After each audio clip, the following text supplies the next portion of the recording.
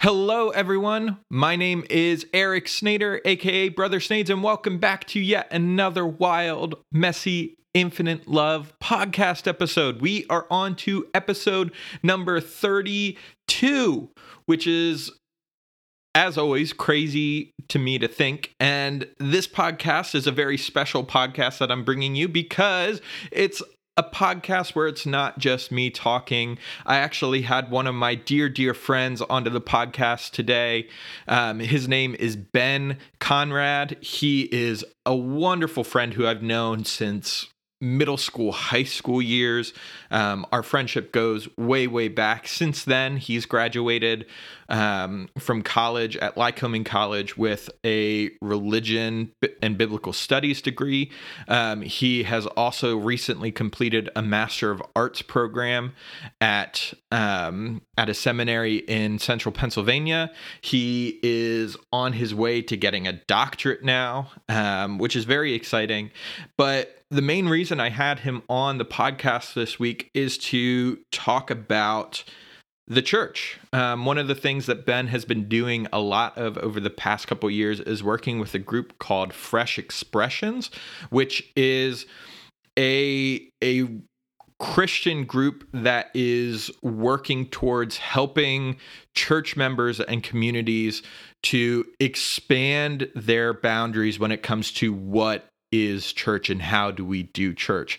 As someone who comes out of the Christian household or the Christian religion, that obviously is a conversation that's really important to my heart and really near and dear to my heart, because it's absolutely crucial, whether you're Christian or not, to be having these conversations of what does it mean to really authentically be in community and connection with other people, because that's really what this conversation morphs into. So I'm really excited to share it with you. My apologies for not having a podcast over the past couple weeks. It's been heavy. It's been a heavy couple of weeks, to say the least, with everything going on in our country, with the protests that are swarming across cities in America, seeking justice for people like George Floyd, for people like Breonna Taylor, for people like Ahmaud Arbery. It's been heavy. Not only that, but everything else surrounding COVID-19 that continues to weigh on people's hearts and minds. It is heavy stuff, folks.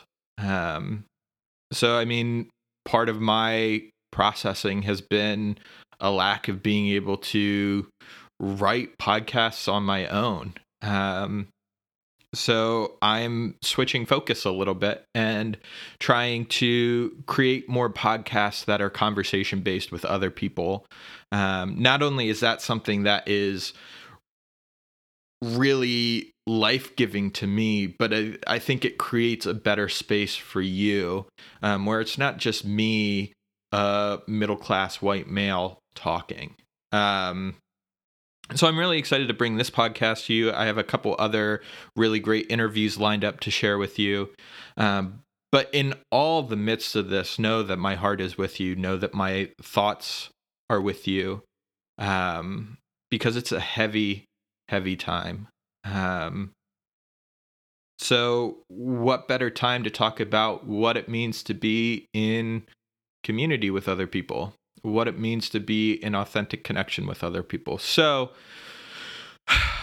here is my conversation with Ben Conrad. I apologize for the abruptness of it, but we just sort of launched right into it. So you'll notice at the very beginning of this interview, I asked, what are some of the changes that you'd like to see? We were having a little bit of a conversation about his particular church community when I asked that question. So when you hear that question, think of it as, what are some of the changes that you see are really important for the church as a whole to make, for us as communities as a whole to make? But without further ado, Ben Conrad on Rethinking Church. Let's talk about it.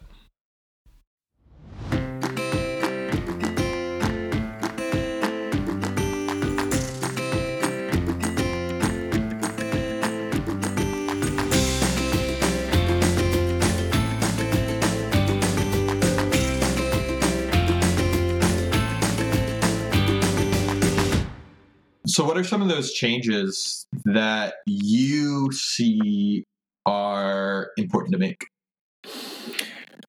Number one most concrete change is use this time to do as much shift of power from paid positions to laity, empowering laity, training laity as much as possible. That's what I believe to be not only a more healthy church structure, but when you're talking about a participatory community of faith, that's how you do it. I don't think people who don't have responsibility are going to come and ask for responsibility as much if they think that church is a place where you come and you sit in a pew and you kind of let it happen to you rather than helping to provide a community. Now, we have a wonderful congregation that I'm a part of right now that's doing a lot of volunteer on the side. So we have a lot of people who are like, your all-star volunteers. They're, at every community meal project that we're doing. They're a part of our, summer transform Williamsport project where you go out and help neighbors and stuff. So we have a lot of all-star volunteers, but none are really being entrusted, empowered, or taking advantage of ability to be a little more central or vocal in the actual faith building elements of the community, whether that's leading Bible studies, youth groups, or doing something on Sunday morning services. We're seeing a little of that come in over the past probably about 5 years. I think the church and its current leadership is doing a great job at making that an opportunity. But I think for such a long time, the American church has not really allowed for that to be a reality, that it's still kind of like this slow incremental process of laity being incremental and crucial in the actual church leadership. But just through my studies of like how churches reformed and in history, and also how it's shaping up right now, unless we allow for that power shift to occur, whatever changes happen now, not just through COVID, but just in general, like we're going through a turbulent time of change in the church. Any of these changes are just going to give rise to a similar looking structure where you have the power, the influence in certain hands that are declared worthy by a piece of paper, which I'm not knocking that particular system, but I am knocking the few holding the influence and the power over many people. And that's a tenuous situation because a lot of people want that to be a reality. People want to be a congregant who doesn't have responsibility. Right. So many multiple facets, but I'm hoping that this COVID quarantine, shut down everything, provides opportunity for people to awaken to a desire to be a more influential part of their faith community. Right. A valid voice in the community. I'm definitely picking up what you're throwing down. I think it's really interesting. I don't know, particularly with my experience with institutional religion, with the church, Big C church. It very much feels like a part of our consumer society where you're coming to this place for a service, for a good, for some sort of product.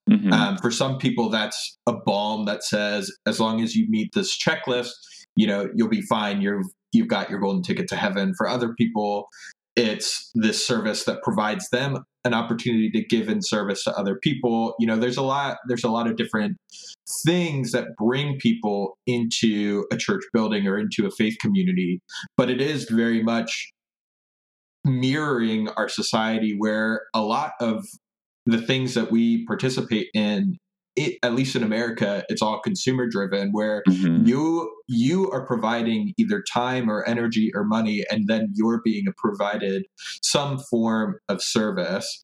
And then like the hierarchy of that system is there are a few people with power at the top who make the decisions, and then everyone else is just kind of like mingling and not necessarily either wanting responsibility or not being able to take any sort of responsibility because it's being taken away from them. So, I mean, like in all those respects, at least I can track, how we got here. It's pretty easy to see when we're organizing our society as a whole around that sort of system. Yeah, I really like how you say that it's reflective of our culture. You know, we have this Christian trope of we're supposed to be in the world, but not of the world. The reality is, I mean, to make a message of hope and truth and love contextual to a degree, we have to meet the culture where it's at. And whether we like it or not, the church has been shaped definitively by the culture that it's in. And this has been the case since church has existed. You know, we see that in the Roman period, like how dramatic of a shift occurred in the 300s, 400s as Christianity became transitioned from persecuted and enslaved and, you know, killed or whatever to global power, you know, wielding religion. You know, how dramatic of a shift was that? It was because of the culture that it was in. It caused structural changes, which caused, you know, personal faith changes as well, because it's all one ecosystem.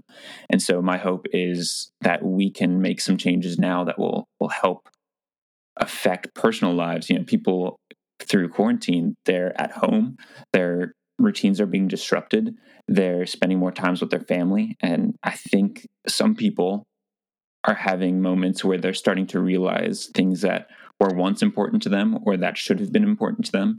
People are realizing things like the the I don't want to say fragility, but the fragility of life. You know, it's almost like this Ecclesiastes moment of, oh man, there's an end to this life.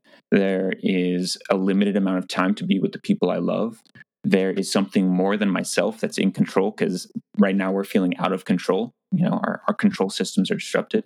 And so I hope that this produces a culture which influences the church, that we can also learn that we're not in control and we can keep our eyes on the things that are important. Mm-hmm. What are the things that are important Wild, messy, in your infinite mind? love. I promise you, I'm not paying. Yeah.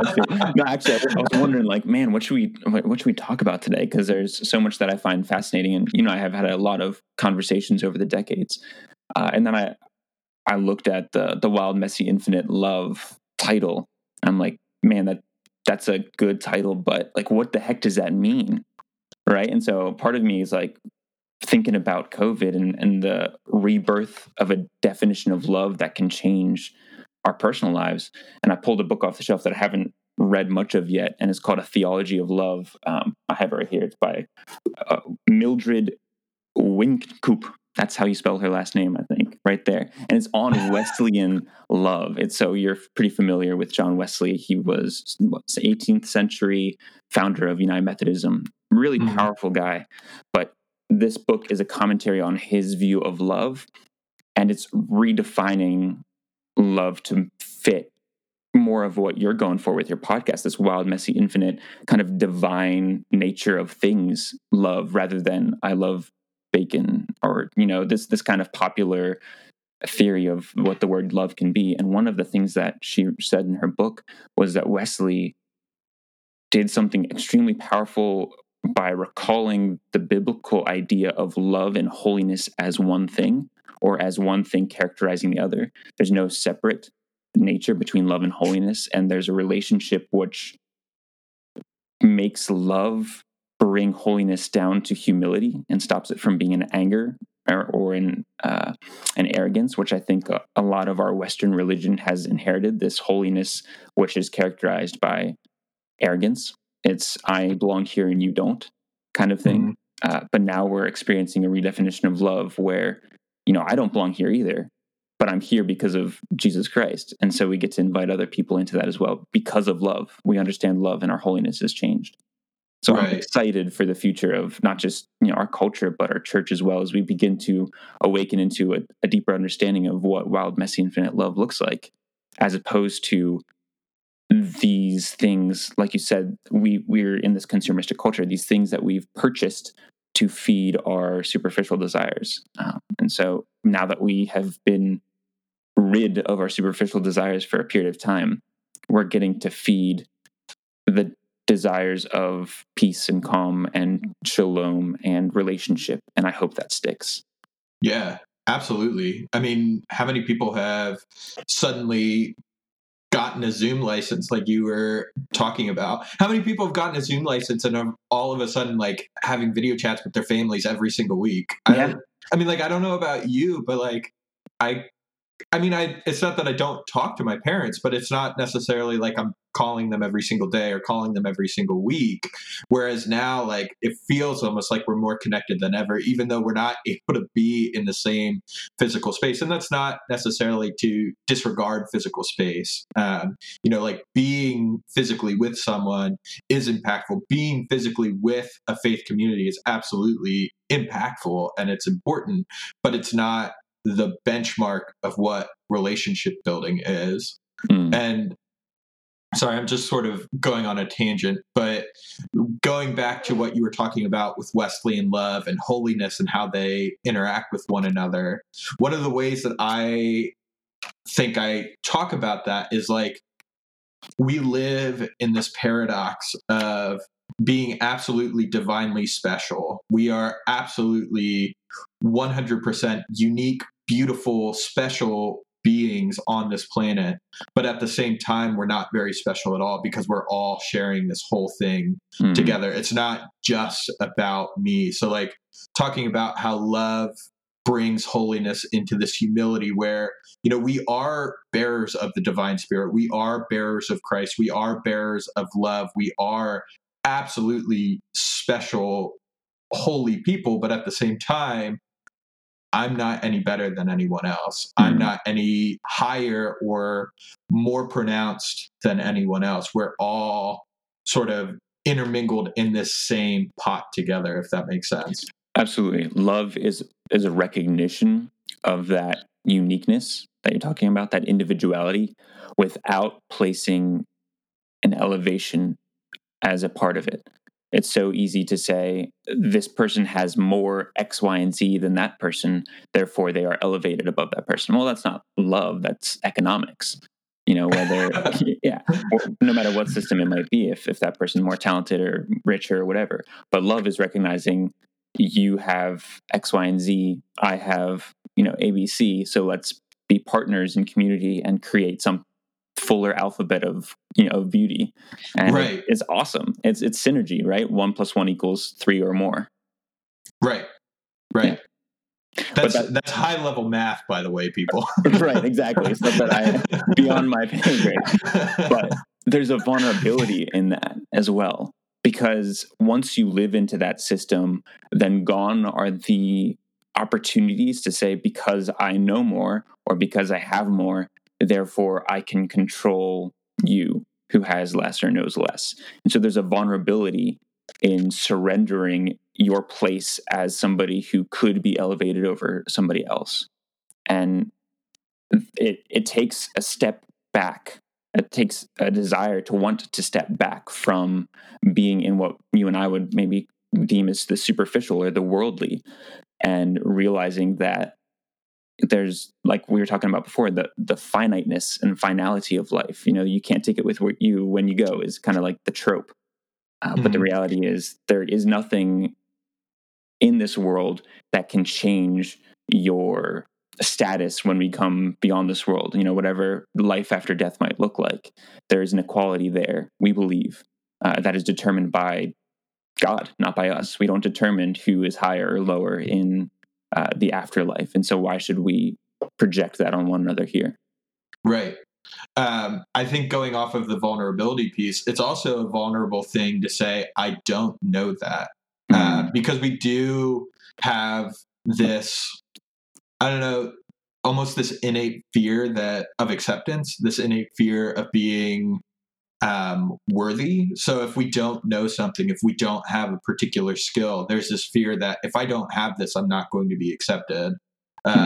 So we have this sense of we just need to fake it until we make it, or it's completely blocked off from your awareness until someone brings it up. But it takes vulnerability to enter into that space of, I don't know, I don't have the answers, I don't have that ability, I don't have what I need to be able to accomplish this task, or whatever that might be. It does take vulnerability with yourself. It takes vulnerability with other people.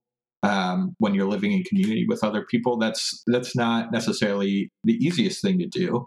And I think a lot of that is also because we live to get back talking about society again, we live in a society that's very linear, where it's just like this upward trend where you just keep growing, you keep getting better, you keep perfecting, you keep, like climbing the mountain, so to speak, whether you're talking about the economic mountain or the spiritual mountain or the communal mountain or whatever your mountain is. We're continually climbing it, but taking that vulnerable step to say, no, I have deficiencies. It breaks that linear aspect, and it does make it more ethereal, more circular, more it's not as comfortable for us because we are stuck in this linear pattern of, well, we're continually, working up. Whereas in reality, life is much more, well, you take a couple steps back, you move forward, you move to the side, you move to the other side, someone carries you for a while, you're carrying other people. Like, it's not just a straight and narrow path.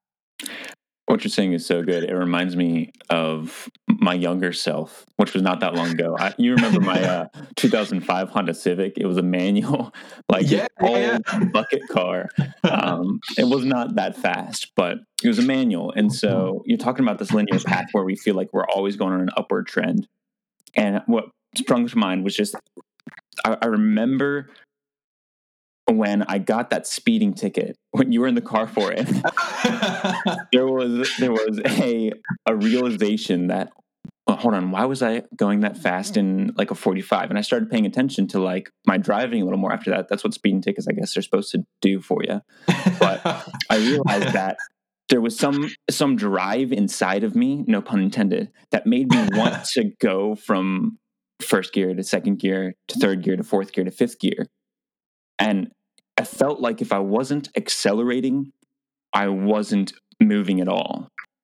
And so I felt like if I was in a certain speed zone and I was stuck in third or fourth gear, I wasn't really moving or accomplishing something or getting to where I wanted to go because I wasn't climbing the gears. I wasn't ascending to the next rank. There wasn't this idea of content where I'm at and I'll get there when I get there. It was unless I am improving, unless I'm going faster than I was before, I'm not actually going at all. And so it's again, we're talking about vulnerability a lot, to understand that it's okay to be at a comfortable pace.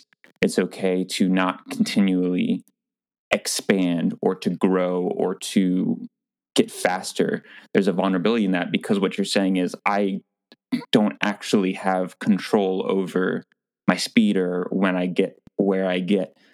And what's really important is being able to dwell where you're at in the journey and to learn to grow in the journey rather than I want to be at, from A to B as quick as possible. Right.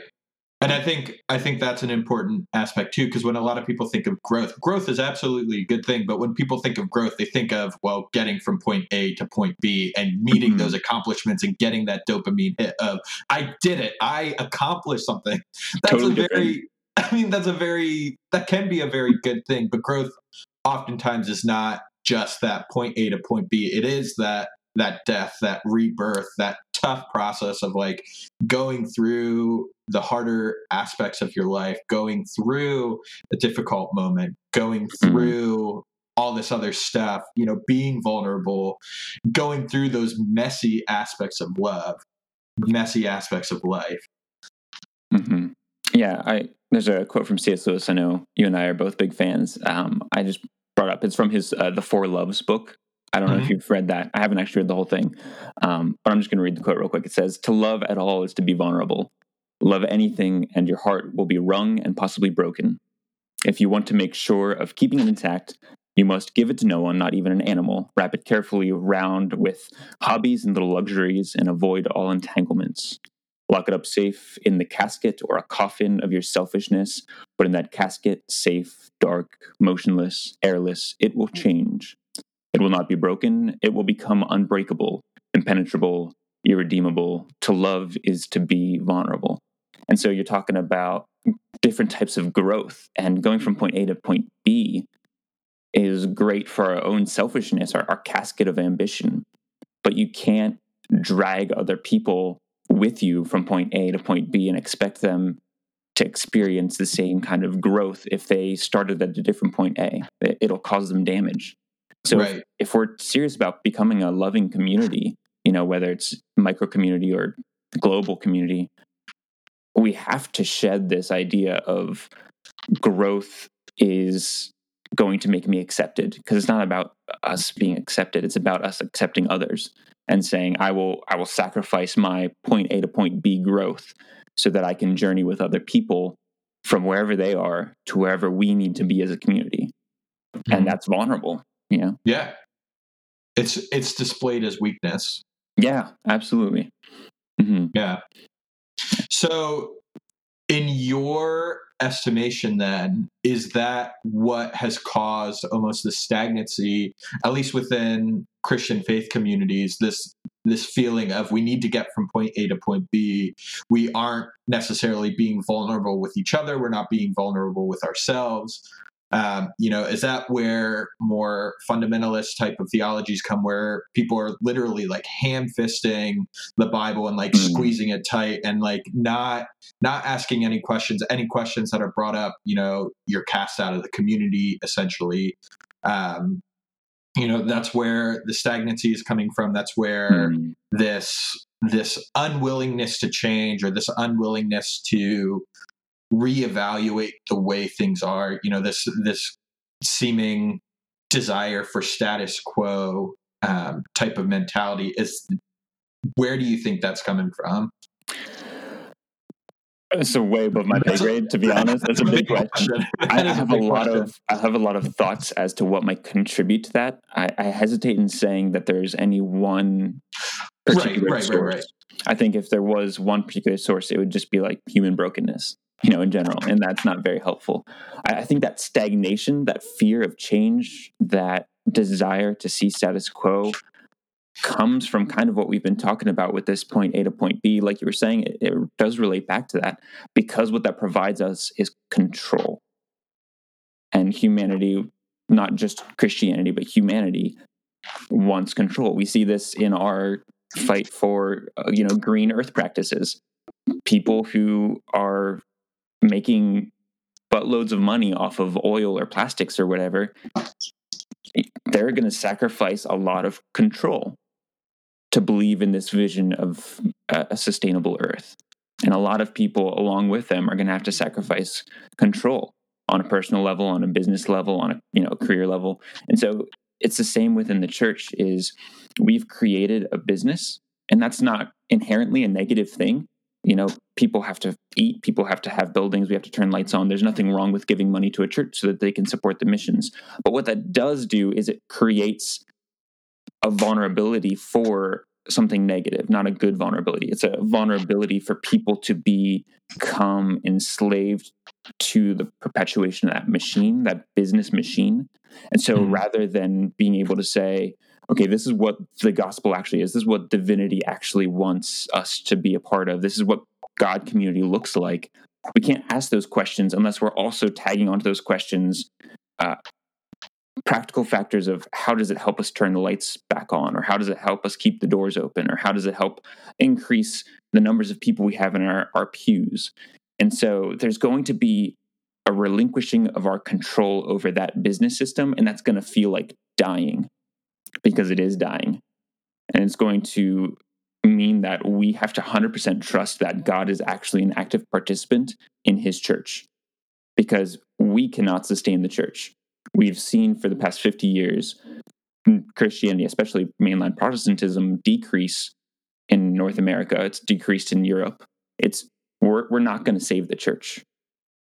But God will not abandon the church. Divinity will never stop being a community of love. How do we allow the branches that need to be pruned, and how do we cultivate new life fitting the culture, but not being subjugated to the culture. So the way that we were talking earlier, that we've become a reflection of our culture, this consumeristic culture. How do we become relevant to the culture without becoming a product thereof? And that's, I think, the big question that's going to involve a lot of death and surrender of that control, so that we can do things like figure out what it means to redefine love in our communities. Right. I like the way that you frame that as it is a death. I think for a lot of people, death is something that's scary. Death is something that's avoided at all costs. And it's not talking about just like physical death. It's, like, because death represents change. Death represents out with the old, in with something else. Something else is going to take that place or that space. And that is really scary for a lot of people. And I think you're right that this death does represent change. This death does represent something that a lot of people do fear. And that's one of the reasons why people are resistant to reevaluating, because if you have to reevaluate, then you might have to say, well, something that I'm doing isn't right. Something about this isn't working. Something has to die and something new has to take its place. But if I don't know what that is, if I don't have the control over it, then, that's something that I don't necessarily want to be a part of. So I'm just going to keep pouring into this machine that has ultimately worked for me. And I think that's another interesting aspect, not just about the church, but about our society as well, is there are a lot of people that this sort of system has worked for. So they're invested in keeping it going because it works for them. Like you said, the big oil industries, they're making tons of money and they have outrageous amounts of influence and power and wealth and control. Why, if this is a system that's worked for them, why would they necessarily want to give that up? Outside of that realization of, oh, this is something that we're all sharing, and this is something that's not just about me, but it's not necessarily an easy step to get to that place. It does take something outside of yourself. It does take a community coming into your life. It does take, for lack of a better term, it does take divine intervention where you do come to realize that, oh, this is something that's outside of myself. Yeah. And that's exactly what I hope the good amidst the hardship of this lockdown quarantine stuff will be, is kind of that shock, that outside factor for a lot of people to say, oh wait, there's still time to recognize what my place is in community. And it's easy for the hustle and the bustle of life to say, I have X, Y, and Z responsibilities. This is what my realm is. And if anyone gets in my way, well, then I'm just doing business, right? It doesn't matter the collateral damage. But community means that there is flourishing of life at the expense of no one else's life. And that's just not how America works right now.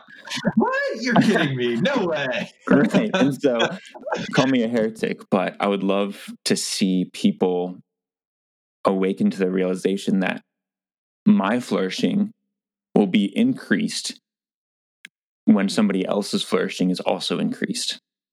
Because I think that's true. It's not logical, but it's true.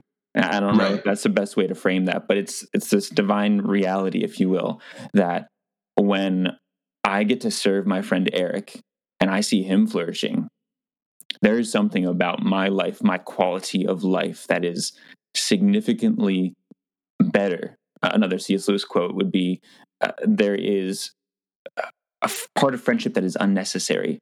And it's like philosophy, or it's like art. It has no survival value. And it's actually one of the things that gives value to survival. So friendship doesn't help us survive. It is what we survive for. Love is not something that's going to help us survive. It's what we survive for. And so when your flourishing increases, so too does mine. It's not by depriving you that I will get ahead. It is when we all get ahead. One of my favorite biblical texts that talks about this idea is Jesus's parables about the kingdom of heaven and what the kingdom of heaven is like. So one of my favorites is when he talks about the kingdom of heaven is like yeast. that's mixed into dough. I mean, like, yes, yeast is in and of itself this substance that you're able to see, that you're able to touch, that you're able to feel. But then when you mix it in with bread dough, you're no longer able to see that substance. It meshes with that which is around it. And in that space where it's able to be nurtured and grown with the dough, with the air, with the oxygen, it grows exponentially, and it creates something that is something that sustains other people. Or like the mustard seed that's planted in the ground. When it's planted in the ground, sure, it's this small thing, but it sheds its skin, it grows exponentially, and it creates a place of shelter for other organisms and other beings. And that's, to me, that's what it is that you're talking about. It's something that grows exponentially, even though it takes that moment of dying, it takes that moment of letting go of yourself, letting go of necessarily your desires. And I say that with the caveat of, it is important to take care of yourself. It is important to know what your passions and your desires are. It's important to be aware of all that kind of stuff. But it's the same thing as that paradox of, yes, we're all special, but we're all also in this together. Yeah, you touched on something really helpful for moving what we're talking about into pragmatism, into reality, right? We've had this kind of really, really great systematic conversation, but then there's like, oh, well, what do I actually do with it kind of thing. And so when you're talking about being aware of your own talents, desires, passions, being a part of a community isn't disregarding those for the sake of others. I think being a part of a community is being empowered, empowering one another to harness them for the betterment of the whole community. And so learning what your passions are and leaning into them. And so this is another biblical ideal of, you have this abundance of food. And let's say there are two trees in particular where this food grows upon. One is a tree of life and one is a tree of knowledge of good and evil. You have this abundance of food. What are you going to choose to do with it? Are you going to choose to seize it for yourself and absorb and to not trust that there's going to be food for you later? So you're going to take it now and you're going to take that knowledge and that place of God for yourself? Or are you going to trust and love and share and grow food for everyone instead of seizing it for yourself, allowing it to be provided to you in its own time? And it's that biblical idea of, we have the ability to choose to use what we have for good or for evil. Dark side of the force or the light side of the force. Both are force, and both are powerful, and both are potentially destructive or potentially creative. And so we can choose and help others choose the path of life. And that's something that's really been hard for me lately, is figuring out what it means to walk alongside people who don't care or don't want to be loving or don't want to be a part of a community, people who are broken or hurt or wounded or just not there yet. What does it mean to meaningfully help them see the value of being in community, not just for them, but for everyone, rather than trying to hate them or ignore them or shove scripture down their throat or all of those unhelpful things. Right. And that's where we get to the messy part of love, right? So I don't know if you have any wisdom for me there, but man, that's struggle for me. I think when I think about how we share this love with others, I know for me, Christian terminology, theological verbiage, the practices and the rhythms of the church calendar, all of those things are things that are ingrained in me and make sense to me and are something that has been helpful for me. But I think where it really starts is, being authentic with someone. So being authentic with the fact that there are some people out there who've had the church or religion or theology or the Bible or God even used as a weapon to control them, to influence them, to subjugate them, to oppress them, whatever that might be. And that's something that is harmful. That's something that causes scars, that causes wounds. And being authentic with someone to be able to understand where those wounds are and help find some sense of healing, help find some vocabulary or some piece of connection that allows you to have that sort of that back and forth with one another, because ultimately love is not necessarily something that you're only giving of yourself. It's a two-way street. It's something that you give, but at the same time are receiving. So I think it's finding that point of connection. So maybe that point of connection is, like you and me, we love Age of Empires. That's a point of connection for us. For other people, it's providing some sort of service. So the church that I used to work out, they have a food pantry that is run through their building every Tuesday evening. That's a point of connection because they're able to meet that very real physical need of people in their community.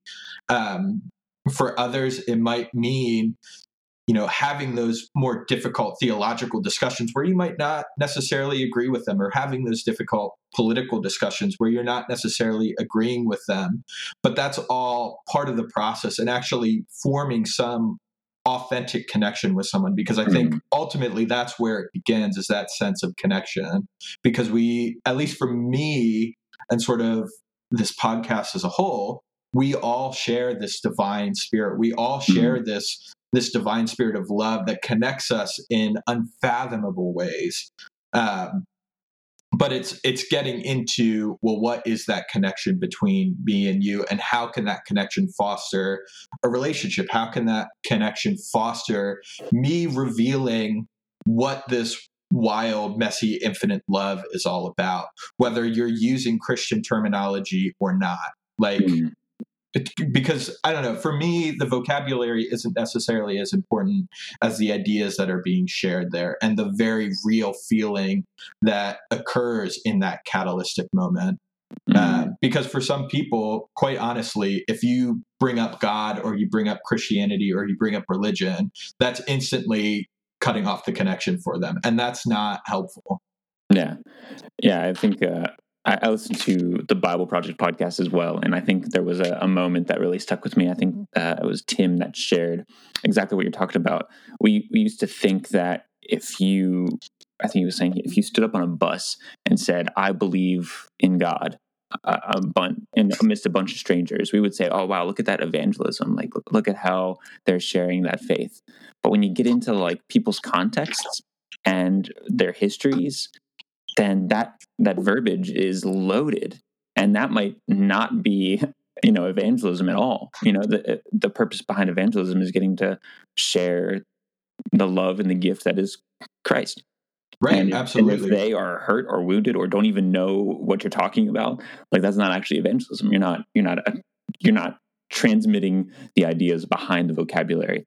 So we do need to move out behind our loaded terms and our Christianese, if you will. But right. I think that holds for pretty much every group of people, not just Christians. But if you want to discuss politics, one political party is going to view certain terms with a lot of things behind it, different than another political party or any other religion, what have you. We have to learn how to listen before we just respond with our own loaded terms, so that we can see how the other person feels and acts and speaks and what they mean by the words they say, rather than just assuming their verbiage is linked in my formula to being contrary to my own. Therefore, I will fight them. Right, exactly. For things such as political ideologies, I mean, like, a lot of those places are found out of very real experiences. I know, for instance, I'm pretty sure I've talked about this on the podcast already, but me and my parents disagree on how healthcare should be practiced and how we provide healthcare for people. Part of that is very much due to my parents' very real lived experience of my dad owning a small business and, having the financial pressures of Obamacare, which, while I freely support that, I also understand that that's not necessarily something that was easy for them, or that's not necessarily something that was helpful or beneficial for them. So, like, finding that piece of understanding is absolutely important. And then you mentioning the Bible Project, another thing that I think about a lot, and it's probably because of my theological background and my biblical background, but what is important about the biblical text. Ask yourself, what is important about this biblical text that I'm talking about? Is it important that Adam and Eve actually physically lived, or is it important that this story is talking about how God's image is breathed into all things? Is this story about Isaiah railing against the king of Israel or the king of Judah important because Isaiah did it, or is it important because it speaks to a deeper truth about speaking out against injustice? You didn't necessarily see Jesus going up to Gentiles and all of a sudden quoting tons and tons of scripture to them. Jesus was going and sharing a meal with them, or meeting them at the village center, or essentially meeting them where they were at authentically, without necessarily any ulterior motives of, well, I'm just doing this so that I can win them over to my side. I think that's another important aspect, is being real with yourself and checking what you're bringing into this conversation or bringing into this relationship at the door, realizing, am I coming at this with ulterior motives? Am I entering into this conversation to listen, or am I entering into this conversation to sway them to my side of thinking? Because that's something that's important to realize.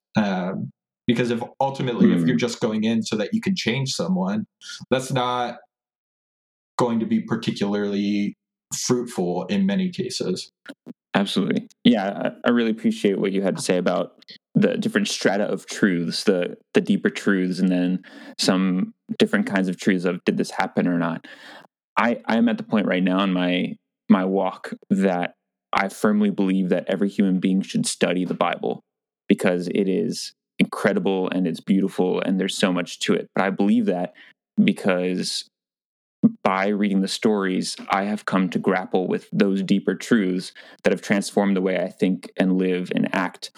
Whether or not I necessarily believe in the same terminology, or whether or not I believe that they actually happened historically or not, those things are important, but they're not important in the way that the deeper truths are. So they're important because it's good to study what happened in history.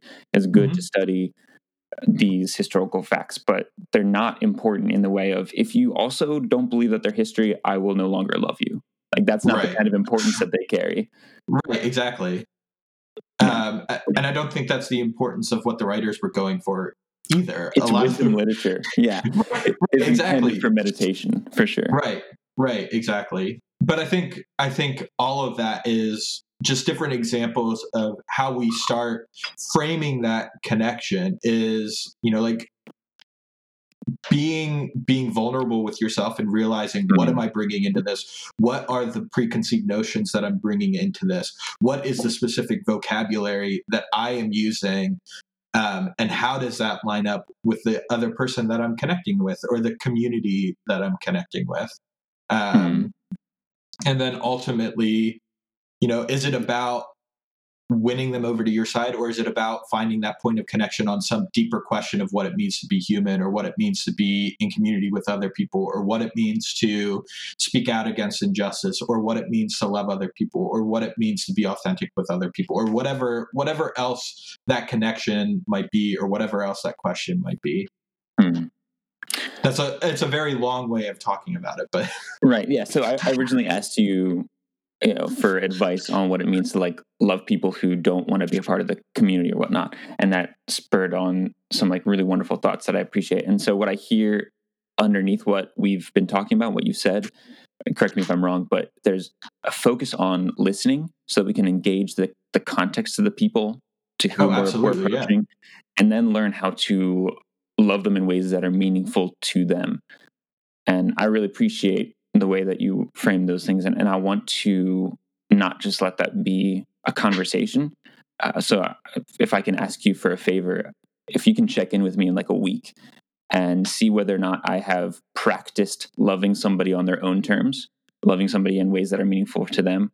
This is something that I have to practice and be intentional about, or else it will never leave the conversational realm. So I'd appreciate the accountability on that. Yeah, of course.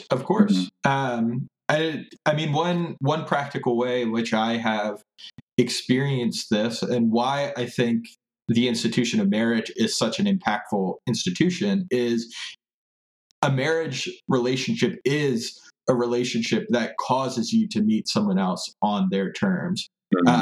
Another type of relationship is a relationship with family. It causes you to be meeting them on their terms, meeting them where they're at, because at least the way that our society is organized, there's not necessarily any way of getting out of that relationship.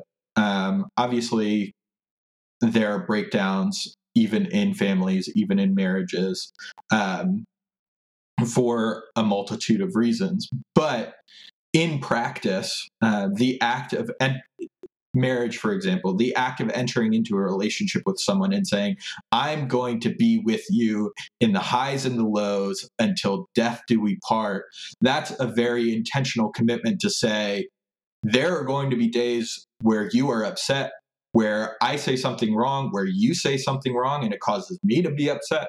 There's going to be days where our visions for the future might not line up exactly 100%. There's going to be days where we argue. There's going to be days where we are totally in sync and totally in love.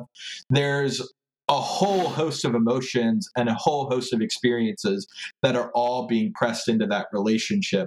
And to have a healthy marriage is to have the vulnerability and the humility to say, I am meeting you where you are at, and you are meeting me where I am at. And through that process, that's how we're growing. That's how that commitment and that love grows. I mean, looking back at my relationship with my wife, Liz, I mean, I love her more now than I ever have before. But at the same time, we've gone through a lot, and not all of that was just like happy-go-lucky, cuddling in bed, smelling the roses, tra-la-laing through the meadow. There were plenty of tears. There were plenty of frustrations that have gone along with that. But that act of being there through all of that is what has helped us to grow in deeper connection with one another. And to a certain extent, that's what I'm talking about with authentic connection with other people. It's being able to be vulnerable enough to say, I am here through any of it. And obviously there are instances where that connection might be unhealthy for you or for the other individual. And like, obviously it's not a one blanket over top of everything. It's not a one size fits all kind of relationship, or way about living life with other people. But it's that sort of mentality of, you know, I'm in this. I am in this. I am committed. I am intentional. This is not necessarily something where I'm just in this to get the benefits out of it. This is something that I'm in because it's helping both of us to grow, and it's helping both of us realize something more about each other, about ourselves, about the way the world works, about relationship, about community, about God, about nature, about everything. And I think that's the important piece. And I think a lot of us do practice this in a lot of different ways, whether you're in a marriage relationship, whether you are doing some sort of work that you're really passionate about, whether you're in that sort of relationship with a family member or a close friend, or, you know, whatever it might be. We're all doing this in some way, shape, or form, but we're not necessarily aware to it. We're not necessarily as engaged with it as we possibly could be. Because it is very much a shift in our lens, or a shift in our thinking, to say, you know, I'm shifting out of this place where I'm just kind of floating through life, and sort of checking off the boxes of, these are the things that I have to do in order to, you know, have this relationship, to shifting to, you know, this is something that I'm very intentionally a part of. Right. So, I mean, at least for me, you know, one of the things that I struggle with is being present, being rooted in the here and the now. You know, I oftentimes get caught up with thinking about the future and where I'm going and where I'm headed. Other people are constantly thinking about the past and what's happened before. It's a difficult practice to really be rooted in the intentionality of being here and now, where we are at in this present moment. Mm. I really resonate with what you're saying about being present and not being in the future all the time. I find myself often nervous about the coming weeks, months, years, whatever it might be, because my relationship with God in those moments is indeed a transactional love. And like you've been saying for the past couple minutes, love is not transactional. That is affinity. That is business. Love is covenantal. And it's transformational. It's transformational and it's covenantal. It is a choice, and it's so hard to, I think, say that in our culture. We've been talking a lot about our culture, but because of this consumeristic mentality, when we describe love as covenant, love is transformational, love is not about you, it becomes a choice. Love is a choice.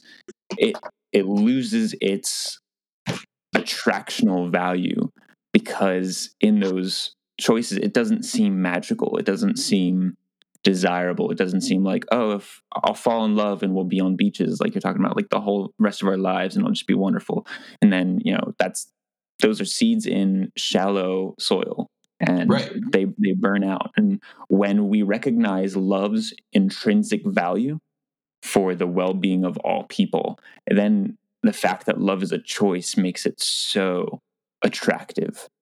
Once we understand what's behind that choice, it's a choice of giving up relationships that flare out because they're based on the wrong things. It's a choice of giving up selfishness because it leads to my isolation. It's a choice of giving up my life and flourishing at the expense of others, because ultimately my flourishing will not lead me to an eternity of goodness. It'll lead me to having my rewards here and now, and they'll flare out. And then where will I be? It's a choice of covenant to that community that I think it's so attractive once we realize what's really underneath, what's the deeper truth behind it, Right. Beautiful. Right. It's something that's participatory. 100%. The whole world is participatory, but, and I mean, like I said, this is something that's not just like marriage relationships. Not everyone is married. I can think of multiple friends that I had in high school who weren't necessarily Christian, and I was fed this narrative of I need to make them Christian, and that's what the relationship revolved around. And those relationships ended up breaking down because instead of having the humility to say I don't know to some of these tough questions, or instead of having the humility to say, you do what is best for you or what is most healthy for you, I had this sense that you have to come and see it my way. I wasn't participating in what they were presenting to the table. I was only participating or choosing to act on what I was bringing to the table. And I think that's another crucial aspect to practicing this. Is it's very similar to active listening, but you need to not only participate in what you're doing, but you also need to be participating in what the other person is throwing down onto the table as well. It's very much a give and take relationship. And in that give and take, you are giving of yourself, you're losing of yourself, but you're also taking in something that is outside of you. And to relate that back to Christian theology, it's very Trinitarian in the sense that the Trinity is these persons that are continually outflowing and inflowing peace and justice and love. It's this continual cycle of pouring out endlessly, but then also pouring into the other persons endlessly. And that's what a relationship of love is. It's almost like these two streams that are going back and forth, ebbing and flowing between the other. And that's why you have to lean on the relationship of marriage once more. That's why you have these seasons of life where it feels like it almost feels like you're serving your partner more so than they're serving you because they're going through something in their life and they are taking more from you. But then on the flip side, you have these instances where, you're going through something hard and they're giving more of themselves to you than you're giving to them. And that's what the relationship is. It's a give and flow, and it's not always an equal give and flow either. Because I think that's another thing that a lot of people get hung up on. I know I get hung up on it is, well, it's not fair that I'm giving more of myself to this than they're giving to me. And that's where those caveats come in. That's where it's important to notice, is this someone who's just really struggling, or is this someone who's taking advantage of me and what I'm providing them? Because if it's just someone taking advantage of you, it's not necessarily going to be productive, and it can be harmful for both of you in a lot of different ways. So, it's not just a give and take that's not always equal, but it's also something that continually needs to be reevaluated. It's something that you continually need to return to as well. Yeah, I think you're touching on a whole nother can of worms when you're talking about our falsehoods about love, or our desire to be in love, to create a community of love, can often lead us to perpetuating harm. And not just when somebody's taking advantage of us, but we believe that love sometimes might almost need to be submissive. And so we make ourselves vulnerable, which is good, but then we make ourselves subjugated in that vulnerability, which can really lead to some unhealthy behaviors. And it's Absolutely. In the name of love and reciprocity, but it becomes polluted and perverted and harmful. And so it's such a fine balance, and it does require practice and community and openness to be able to discern, all right, so what diagnosis is this love relationship in right now? What do we have going on, and how do we correct it? Not hopefully leading to a break. Hopefully reconciliation can happen, but sometimes, unfortunately, it can't. Mm-hmm. Right. You're right. Yeah. And I don't know, just talking about this a little bit more. I think another of the important aspects, and the aspects of this are limitless. So this is just like barely scratching the surface of what love is and how we practice it. But I think another aspect of it is this love relationship expands to more than just you and another person. It's something that encompasses your relationship with yourself.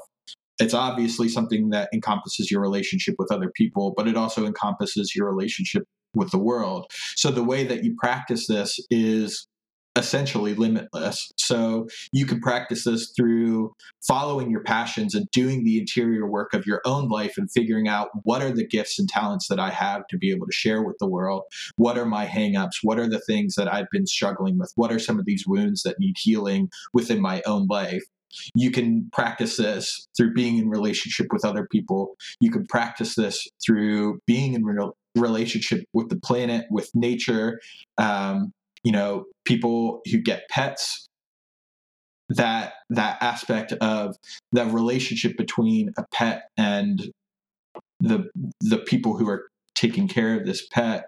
There's a divine love that flows between that, and it's all part of it. It's all like, I don't know, it's limitless. It's infinite.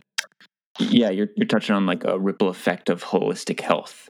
That is so fascinating. And it's actually really similar to the Trinity. You mentioned Trinitarian doctrine before, but like my relationship with nature, if I have a nature deficiency, I can feel like a longing to be out in nature. I can feel like less awake, or I can feel less in tune with things, even if it's ever so slightly. And it has a ripple effect. If one of my relationships is hurting, it has a ripple effect. If I'm not getting enough sleep, if I'm not eating healthy, if I'm not, if my holistic health balance is out of balance, it's going to affect my ability to operate in ways of love, joy, peace, patience, kindness, goodness, faithfulness, and self-control. All these ways we practice love and community. It's a holistic health kind of thing, and it's like the power of our habits are so potent, and they're hidden We don't feel that they're as potent as they are, but it can really just throw you off. That's what's so important about being able to like talk with somebody, whether it's a therapist or trusted friend, or just be open about that, so that they can say, oh, maybe XYZ habit needs to be altered or changed for your health, your better health, so you'll be able to contribute. And to be able to be receptive to love as well, because we close ourselves off when we're unhealthy. Absolutely. I do have a question for you. We've talked about intentional, loving relationships with other people.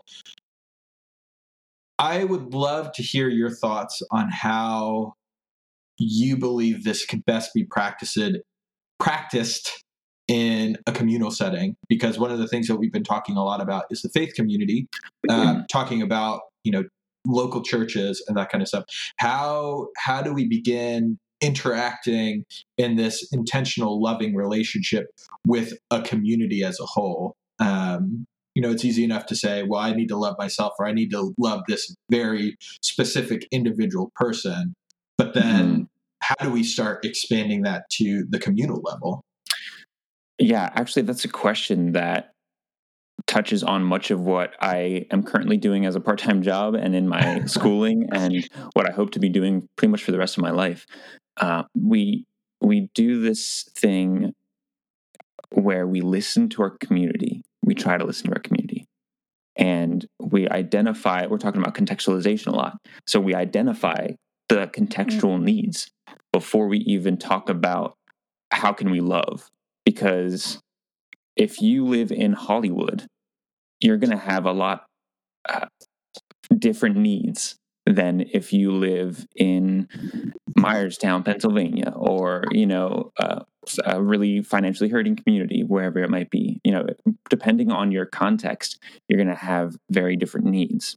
And so, since love is covenantal, it's not just a feeling, it is action, it is practiced, it is back and forth. You have to understand the language through which you can speak love, through which you can act love in that community. And so I work with a Christian organization called Fresh Expressions a little bit. They've been teaching me a lot. I shouldn't say I work with them. I should say I've been learning a lot from them. My goodness, they're phenomenal people who have been studying this exact question for a long time. And we've been doing it here in Williamsport a little bit, is listening to our context, figuring out what language they speak, proverbial language. How can we speak love to them? And then go to where they're at. So we don't expect people who aren't going to speak the language of the church to come into church, to be a part of that community. Instead, we bring community to them. And so this has looked like yoga church, like bar church, like rugby church, whatever we end up naming it. In fact, Tuesday nights tonight, we're recording on a Tuesday. Tonight, I'll be getting on a Zoom call, and one of my friends started a Whiskey in the Word group where people just hop on Zoom, pour themselves a glass of whiskey, and we talk about whiskey for 20 minutes, enjoying the language that we all speak, right? That's an affinity we form around. And then we just talk about spirituality and faith and Bible verses and life. And it's this, you listen to the people, you understand that they will form community around something like whiskey, but they won't form a vulnerability in their community around something like hymnals or structural Bible study. And so you bring the community to them. Step one, listen. Step two, bring it to them. Be flexible. Like you were talking about earlier, Jesus met people where they were at. And so this is imperative for Christianity to learn, but also outside of Christianity, just being a part of your community in meaningful ways in general. You have to first know what the needs are.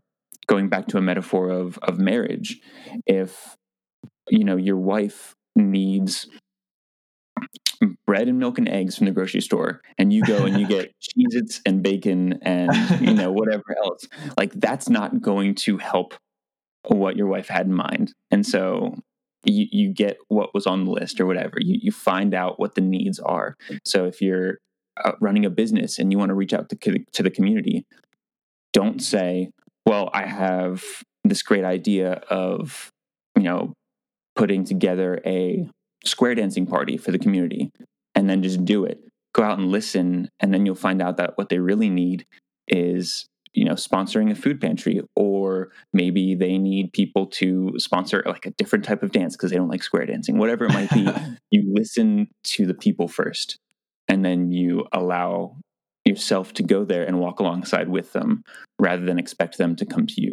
You can do the latter model all you want and try to do it in an attractional ministry or an attractional event, but you're always going to be fighting tooth and nail to fight with those people's other needs, because this is Maslow's hierarchy of needs. If they have a need that is greater than the one that you are meeting, then they will not be at your thing.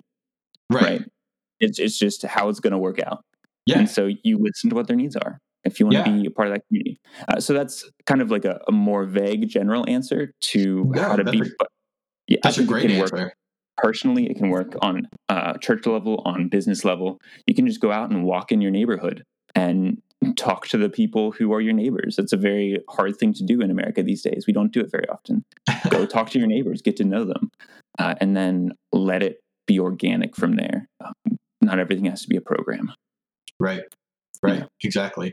I really like the way that you frame that, because it does create this understanding of flexibility. It creates this understanding of it's not just one way or one size fits all, which it's been for a very long time. It's been hymnals. It's been gathering on Sunday morning. It's been listening to a 10-minute sermon. It's been singing another hymn and then taking some grape juice and bread and going home and watching football. Like that's been the formula for so long. And it's almost like there's this realization that's coming to the surface of saying, hey, maybe this formula isn't working for everyone. And maybe we do need to start engaging with those different languages and those different needs, because ultimately that's where the exponential growth happens, right? So like the example that you shared about the Cheez-Its and bacon rather than milk, eggs, and bread, you're getting these Cheez-Its and bacon, but if you would have participated in the language that your wife was giving you, then that could have resulted in your birthday cake, Exactly. Which so many people would be so overjoyed to have. But if you're not participating in it, you're missing out on those fruits. You're missing 100%. You're missing out on the potential. How many success stories have you heard of people who have been like homeless or living paycheck to paycheck, and then they get the resources that they need, and all of a sudden they become this huge success story. That's only in part because someone is meeting those needs and providing them those resources and taking the time to foster and nurture that growth in them. And conversely, when it doesn't actually come from a place usually in our heart that communicates this, but when we ignore those needs, when we're not listening, and we say, I want to go be a part of our community, or I want to go do X, Y, and Z, we do the thing, and then what it communicates is what I want to do is more important than your actual needs. Right. That's what I have chosen to do. So get on my level, get on my terms, or sucks for you. Right. That's what it's communicating. Yeah, exactly. And that's not what we intend, because otherwise we wouldn't be doing anything at all. Why would we bother if that's what our heart was really intending? But there's this disjunction, this miscommunication where we're not slowing down and taking the time to get to know people. And instead we, like you said, we do the one size fits all. That's what we know. So that's what we replicate. Mm-hmm. Yeah. I like that. Did you have any other thoughts on Reformation at all? Oh my goodness. Yeah, sure. Go for it. Actually, pertaining to what we just talked about, listening to people as people, I'll share a story about my studies in undergrad on Reformation. I did a paper that I originally called Reform, Rinse, and Repeat. Very terrible title. But the idea was, if you take a look at Christian history from Jesus to now, you can see the big portions of Reformation. If you read Phyllis Tickle, she'll say that every 500 years, the church has had a rummage sale, a big Reformation. So we've had Jesus, and then we had Gregory the Great and the big monasticism thing in the 500s. And then we had the Great Schism in 1050 something. And then we had the Protestant Reformation, and now we have the modern Reformation, what's going on in the church right now. And so there's these reoccurring periods of Reformation in the church. And so I was writing this paper, and my idea was you can take a look at the cause and effect relationships of what has happened in those reformations. You can distill it down to essentially a formula, a cycle. And you can see that cycle, that formula of cause and effect reoccurring in every single period of reformation in the Christian church. And using that, we can apply it to our reformation right now. And you can see where we're at in that cycle, what characteristics were repeating from past reformations for the end of not making the same mistakes we've made in the past. If we're able to see where we're headed using past models, we'll be able to see our history and not repeat it, right? Those who ignore their history are condemned to repeat it, that kind of thing. Right. That was my whole plan. And so I wanted this formula of church structure. How do we alter church structure so that we can guard ourselves against another giant crap hits the fan session of Reformation? And I was almost done with it. And I was sitting in the office of G.W. Hawkes, one of my professors who was helping me finish it. And, he was on my committee board. He was helping me form it and finish it. And for those of you who don't know, Ben, by the way, is hella smart, just so you know. I got just smart enough to act like I'm smart. But I'm finishing the paper, and I'm sitting there in the office.